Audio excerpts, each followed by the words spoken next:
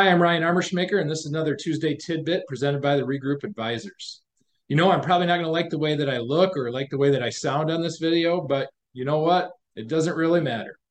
Most people are actually that way too, that don't really like the way you look or like the way you sound on video. And I can tell you, especially if you're a business owner, you're missing out on a great opportunity.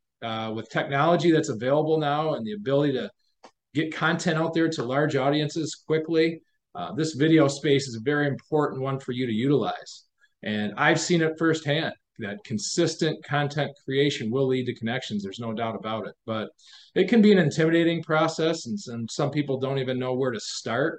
So, what I thought I would do is share a 5-step guide to get you there and consistent connections. So, let's start with making a list of 12 topics that you want to talk about. So, that might seem like a lot, but once you really start thinking about your business and all the layers of it, the different things you can say and the different stories that you can share, coming up with your 12 topics can come pretty quickly. And I wouldn't be surprised actually if you end up with more than 12.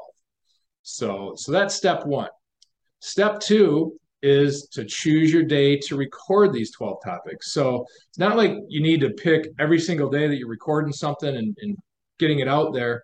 The reason that I chose 12 is that's quarterly, right? So one topic a week, every week for 3 straight months. So you pick one day to record these 12 topics, and they can just be quick little 2 to 3 minute videos, similar to what we've been doing with these Tuesday tidbits with the Regroup Advisors.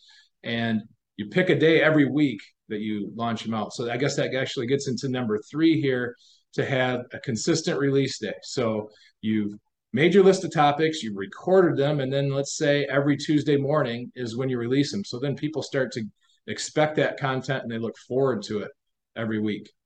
Number 4, I would say, is to be flexible. So you have your plan, you have your content picked out, but then maybe there's something newsworthy that happens in your business or a different idea that came to mind that you want to get out right away.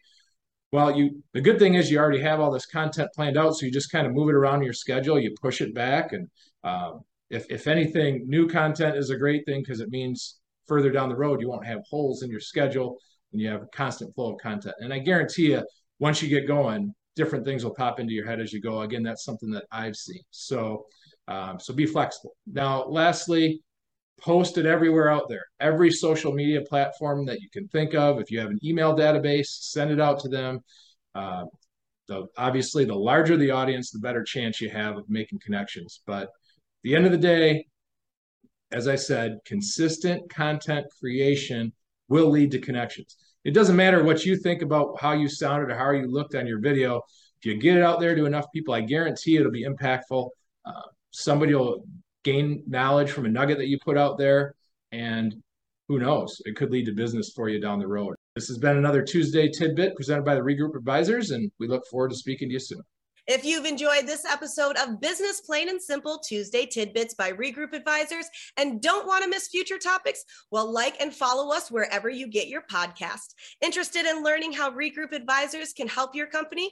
Contact us at info@regroupadvisors.com or online at regroupadvisors.com.